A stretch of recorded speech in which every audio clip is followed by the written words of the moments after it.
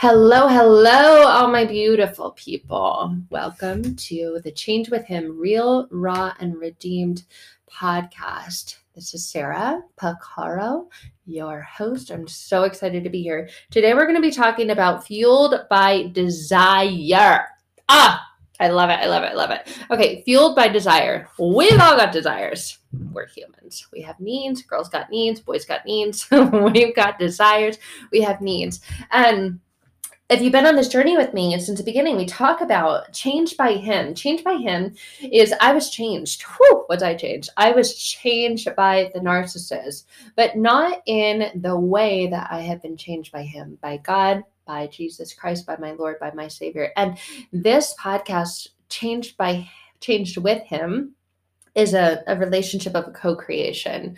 I'm never alone. Never happened. Oh fuck, have I felt alone? Have I felt lonely? Have I seen my darkest days? Yes. And if you're here, I imagine that you have too, and you're probably thinking, yeah, like right now you're thinking about those darkest days. And I want you to think about your lightest days, your brightest days, your best days, because those are what are ahead. Those are the days that lie ahead. Those are the days where you can just imagine all the things that you desire, your manifestations, your wish list. If God were a genie in a bottle and you could have, like, your first wish was to wish for endless wishes, you're like, I'm not stupid. I know how to play this game. My first wish is I'm going to wish for endless wishes. You're with me. Sorry, I had to move something really quick. And you're filled by desire. You're like, I desire this. I desire that. I desire to feel this. That's the key. That's the thing. We don't really desire things because things come and things go. What we desire is to experience feelings. And we're fueled by those feelings that we desire. We desire to experience feeling loved unconditionally. It's funny because I grew up with a dog, had lots of dogs. Some I like, there was one, my soul dog. And now we've got this dog. He's pretty cool, but there are people that are like, dogs are the only ones that love you unconditionally. I'm sorry. Who do you think created the dog? Who is the creator of the dog? And I'm not talking in these like 2 or 3D terms, logically, literally. Who was the creator? The creator of all, the creator of me, the creator of you, the creator of the dog, the creator of unconditional love. That's what I'm talking about. That's what this Change with Him podcast is all about. So when we're fueled by desire, that's by creation. And I used to feel so fucking guilty for desiring. I used to feel so bad when I desired better, when I desired more, when I desired like a life that I didn't yet have. I desired to get out of the fucking hell that my life was when I was with a narcissist. And I felt bad for that because they benefited from me feeling bad. There was more than one, but they both did the same thing. I should have been so grateful for the life that they provided me. I should have been giving them praise and gratitude and thanksgiving for the things that they did for me. And I felt shameful for desiring more, for desiring a deeper connection. And I really said I wanted more and I wanted a deeper connection with them.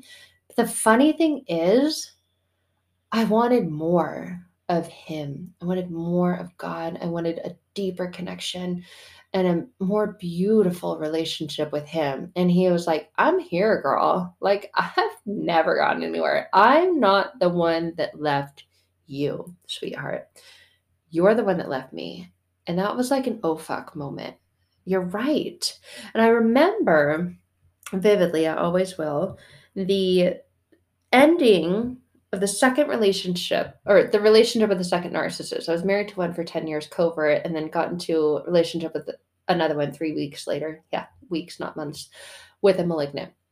And that one was ending. Well, temporarily, right? Like when you have a child with someone, it only ends in a certain way, but in a very necessary way. And I remember the ending, one of our final fights, he looked at me like with 100% truth in his eyes, which it was very rare to see that, and said to me, the same phrase and the same line and the same words that the first narcissist said to me when our relationship was ending. And I understood that this was a part of my deep soul's desire to be the things that they were saying that I was not. And that phrase was, "You're never happy. It's never enough for you." And those words stopped me in my tracks because they were the truth. It's not often you hear a narcissist speak the truth, but those words were the truth. You're never happy. It's never enough for you. And they were right. I never was, and it never was. I didn't have Jesus in my life at that time, but I was the one that left him. I was the one that stopped having a relationship with him. I was the one that ended the relationship the same way I've had relationships end with me, and the same way that I've ended relationships with others. I cut them off. I was done. I moved on. Whoa, that's pretty fucking harsh. But the beauty of God is even though you stop pursuing him, he never stops pursuing you. He never leaves you the way that you leave him. And that's a part of this beauty of life, is the beauty of choice. It's a part of the beauty of freedoms. We have the freedom to choose. We're always one decision, one choice away from a completely different life. And I can say that because I've been baptized, I've been born again. It's weird. Like, my daughter tries to recreate and reenact her birth again. I'm like, girl, you cannot come out of my vagina again. That's not happening. She's like, I want to be born again, Mom. Reborn me. And it's so funny because we think about things literally and we think about things logically. This is not a literal, logical conversation or concept to be born again. But the thing is, we're fueled. We're fueled by desire. You can only eat for so long. The Bible talks about fasting. I did my first 21-day fast this year, and I didn't do it perfectly. It was fucking hard. And it broke me down. It broke down spiritual walls that I knew I had built up. But it broke them down. I don't think they're broken down all the way because I did cheat on the fast. It was no alcohol, no coffee, and then to refrain from eating until a certain time. The first week, because it was 21 days, it was 3 weeks. The first week was until noon. The second week was until 1. No, I think I went until 1 p.m. Oh, first week? Yeah, that's what it was. The first week was 1 p.m. I didn't eat anything until 1 p.m. in the afternoon. Second week, because I'm like, oh, I'm clever, was to restrain from eating until 2 p.m. And then the third week, guess what? Till 3 p.m. So I added on an hour each week. I did cheat. I did have a glass of wine twice on 2 different occasions. But what I realized is that I'm the one. And so much of manifestations, affirmations, mantras, like manifest your beautiful dream life, is like, I am the creator, but we're not. We're not. Our parents didn't create us. We came through them, not from them. But oftentimes we tell ourselves, and my God, you know how many lives we live in? Lies, Lies. We live with so many lies. We tell ourselves that we are the creator of our life, that it is up to us, that it is like it in a certain way, a roundabout way. Part of it is, but not all of it is. And the best parts of it are not. And oftentimes we get so pissed at God and we're like, "Rah, why would you do this to me?" And he's not doing anything to us. He's there with us. And he's allowing us to have desires and to feel good having desires. And when the narcissist said to me, "You're never happy, it's never enough," that revealed my desires. I desired to be happy. I desired to feel contentment, ease, that it was enough. I desired to experience a feeling of satisfaction and gratification and joy and contentment, happiness in my life, abundance, peace, emotional freedom. That was my desire. I was like, can I get a hallelujah? We're all fueled by desire.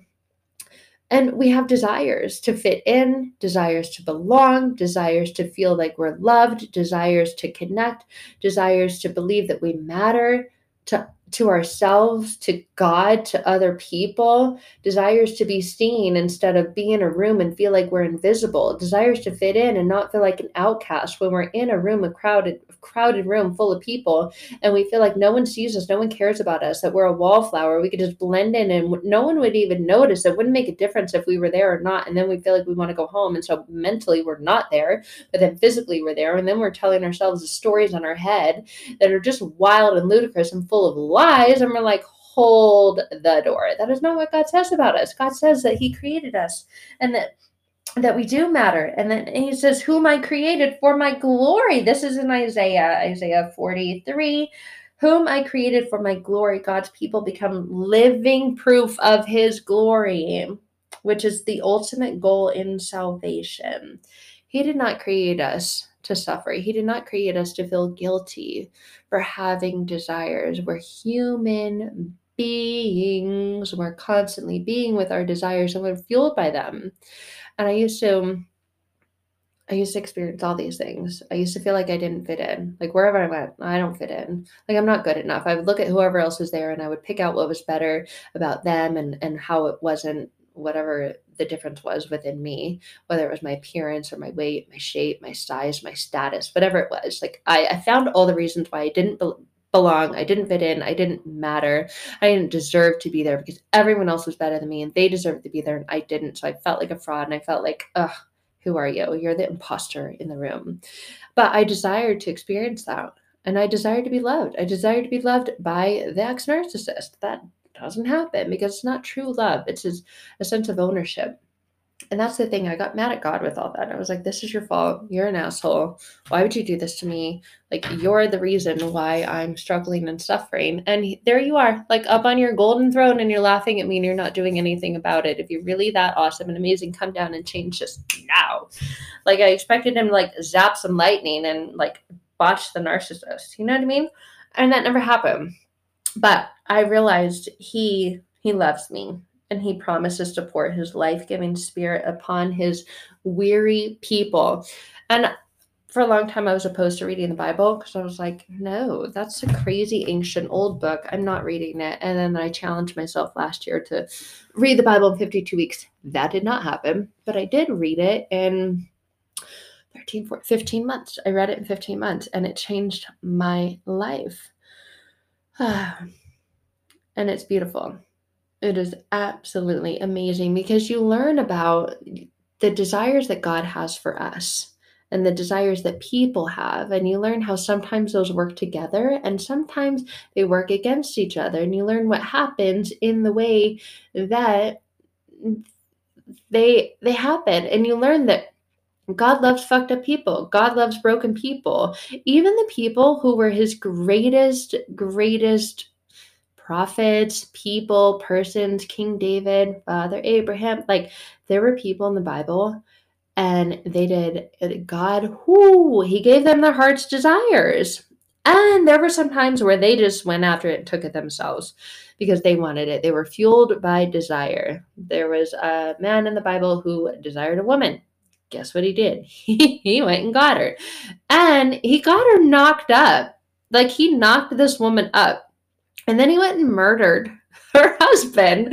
And one of the commandments is thou shalt not murder. He murdered her husband to try and cover up his lie because he was fueled by desire to not be caught in the lie. And he just wanted to connect with her and he did. And he had a baby. And then he was like fueled by this desire to not be caught. Well, what comes around goes around, right? People use the word karma. You can use whatever you want, but we're all fueled by desire. And even though he did all that, God still loved him and used him for good. And he turns everything around for good. And I often used to think that it's bad to have desires. It's bad to be fueled by desires. And here's the thing. God has a plan. God has desires. God has a will for your life. You have a plan. You have desires. You have a will for your life. Oftentimes when I pray now, I say, God, may it be your will, your way, not mine. Because when I look back at my My resume, my relationship resume, my personal choices, the ones that I took in my own hands and I was like, I want to do it this way. And I went ahead and did it because those were my desires. I went after those earthly, worldly desires of my flesh. I was like, nothing's going to stop me. I'm going to do it. And no one can say anything. I mean, people can say something, but they're saying something wasn't going to change me or stop me from doing it. You pay the price. And I did. I paid the price in a big ultimate way. But the awesome thing is, Jesus paid the ultimate price. Jesus paid the ultimate, the biggest, the greatest price. He paid the price for your sins, for my sins, for all sins of all man of all time through the crucifixion, through the death, the burial, and the resurrection. He was fueled by a desire. He was fueled by a desire for you to experience love, for you to experience connection with him, a relationship with him, the most incredible relationship that you will ever have. He was fueled by a desire to heal your heart and to heal and transform the places within you that you feel that you're bad, you're wrong, you're too far off, you're too long gone, all those things.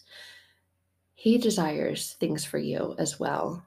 And the very reason that you have desires is because God gave you the ability to desire. So it's not bad to desire.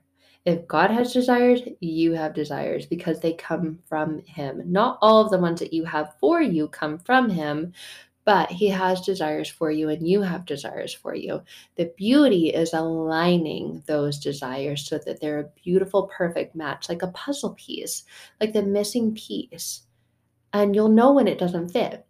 You know when it doesn't fit. I knew in the past narcissistic relationships, this is not a fit. Like, we're not even good together. You're not even attractive. You're a fucking asshole. You treat me like shit. Why am I staying with you? This is not a good fit. And I would tell my friends about it and talk to them about it. And like, you're not even a good fit. Like, he's not even your type. What are you doing with him? And I'd be like, I know, but blah, blah, blah. And I would justify, I would explain, I would defend. That's an archetype of the gaslighter mind. If you haven't watched my Transform Masterclass yet, I invite you to. It dives deep into that. But I would have this mindset, this state of mind. I'm going to do it my way. And God wants, he's going to let you do that. And he's going to be with you through that. Never leaves you. He'll never forsake you. But that's not what he wants for you. He doesn't want you to live in a way where you're constantly justifying and defending and explaining and feeling confused and feeling chaos in your mind and your body and your heart. That's not the way he wants you to live. Do we live that way? Well, we live in a broken world because, I mean, if you read the Bible, Adam and Eve, thank you guys. You sinned and messed it up for us all. But it's not going to live messed up for all forever. There's a story of redemption. Read Revelations. Kind of a weird book, but it talks about the second coming and the redemption and the Savior and the beautiful relationship we get to have on this earth while we're waiting for that. And that's part of this waiting. A lot of us feel like, oh, I'm alone, I'm waiting, I'm never going to get it. And we want it now. We want it Amazon Prime to our house next day, overnight. We want it now. I'm going to click now. I'm going to click receive. So we live in a very click receive kind of culture because we're fueled by desire. We want these things. We want to fit in. We want to belong. We want to drive the car. We want to live in the house. We want to wear the clothes. We want to buy the luxury things so that people that we don't even know can be impressed by us. What? You know the phrase, what the hell? Like, what the hell? That's really not what we want, though. We're fueled by desire. We desire to fit in, desire to be accepted. We desire to be loved. We desire to belong. We desire to connect. We desire to believe we matter. And we do. But we don't without him. We don't without Jesus in our lives. We don't without God in our lives. In Isaiah, I'm just reading from this book because it's the one that's open right here. You can't see it, but read along with me. For I am the Lord your God, the Holy One of Israel, your Savior. I said Israel like that. That's like the promised land, I think. I've only read the Bible once, so forgive me. Your Savior. That's the part I want to highlight. For I am the Lord, your God, the Holy One, your Savior. Thou shalt not fear. It says that. Here's the Redeemer's choice and promise. They heard of the Redeemer's choice and promise. They should not fear. They are redeemed. We are his. And that's the thing. He says, you are mine. He makes that promise. You are mine. You're fueled by a desire, and you don't understand why without him you feel so selfish having these earthly and worldly and fleshly desires. And it's not bad and it's not wrong to have those things. And a lot of them he gives you and he allows you to have, and it gets to be better than it's ever been. And it gets to be better than it's ever been when you're with him and when your desires match and align with his desires. And he says that, whom I created for my glory. God's people become living proof of his glory. He desires glory for you. You desire glory for you. You desire to live an experience of internal peace within your heart and freedom. It says, which is his ultimate goal in salvation. Wow. He desired salvation, for you to experience salvation. So he went and created it. He manifested it, whatever you want to call it. Like, he created salvation, the experience, so that you could be living proof of his glory. He desires glory for you. Those are the things that your heart, your soul, your mind truly, deeply desire. A lot of times we stay on these surface level desires, manifestations. I want a big house. I want a nice car. I want $1 billion, $1 trillion, $1 million. I want to live a life where I just travel and I just get paid to travel, smile, be skinny, sexy, and beautiful. Cha-ching! Where do I sign up for that? And we think that that's what we desire. That is not what God desires for us. He desires to have a relationship with us. He desires for you to know him and for him to know you. And he's not going to force himself on you at all. He's not going to force himself on you the way that toxic, emotionally abusive people will have in your past. They force themselves on you. They have made you feel that you've got to do things that you don't want to do. And then you've been fueled by shame. You've been fueled by guilt. You've been fueled by pain. That's not your desire, and that's not the desire that God has for you. He doesn't want that for you. Isaiah 43:22, it says, God revives his people for his glory. God promises to pour his life-giving spirit upon his weary people. I used to be triggered by the word weary because I'm like, fuck, I'm not weary. I'm not weary. That was pride. That was ego getting in the way. Saying what I was going to say. And I used to think weary, lowly. I used to hate when the Bible was like, oh, weary and lowly. And I thought, no, I'm going to manifest this amazing life, this glorious life. I desire to be unweary, unlowly, not weary, not lowly, however I wanted to say it. And what I realized is my desires were God's desires. And when you realize you're co-creating and you're living with him, among him, the change with him, you experience that change in your heart. And then you experience the inner transformation of the power of this living word, this breathing word that says, I am the Lord, and beside me there is no Savior. You've been looking for the things that you desire to save you, for the right house to save you, for the right relationship to save you, for the right job to save you, for the right amount of money to save you. All those things are incredible and they're wonderful, and you're not wrong for desiring earthly or worldly things. But when you put those above your desire to have a relationship with him, you're going to find that they don't save you the way that your Savior can save you. So with that, I invite you to invite him in. Okay? I want you to take a deep breath. Breathe in your desires. Breathe in the truth, the knowing, your desires to fit in, desires to be loved, desires to belong, desires to matter, desire to connect. Understand all those things that you've wanted that with. It's not just about that. It goes deeper than that. Those are desires you have with him. So breathing in your desires, I invite you to close your eyes and invite these words into your heart, into your life. Jesus Christ, come into my life. I hear you knocking. Come on in. Sending you so much love. I'm praying for you. Remember, we are all fueled by desire. I invite you to open up the invitation to that desire today, to let Him into your life and into your heart.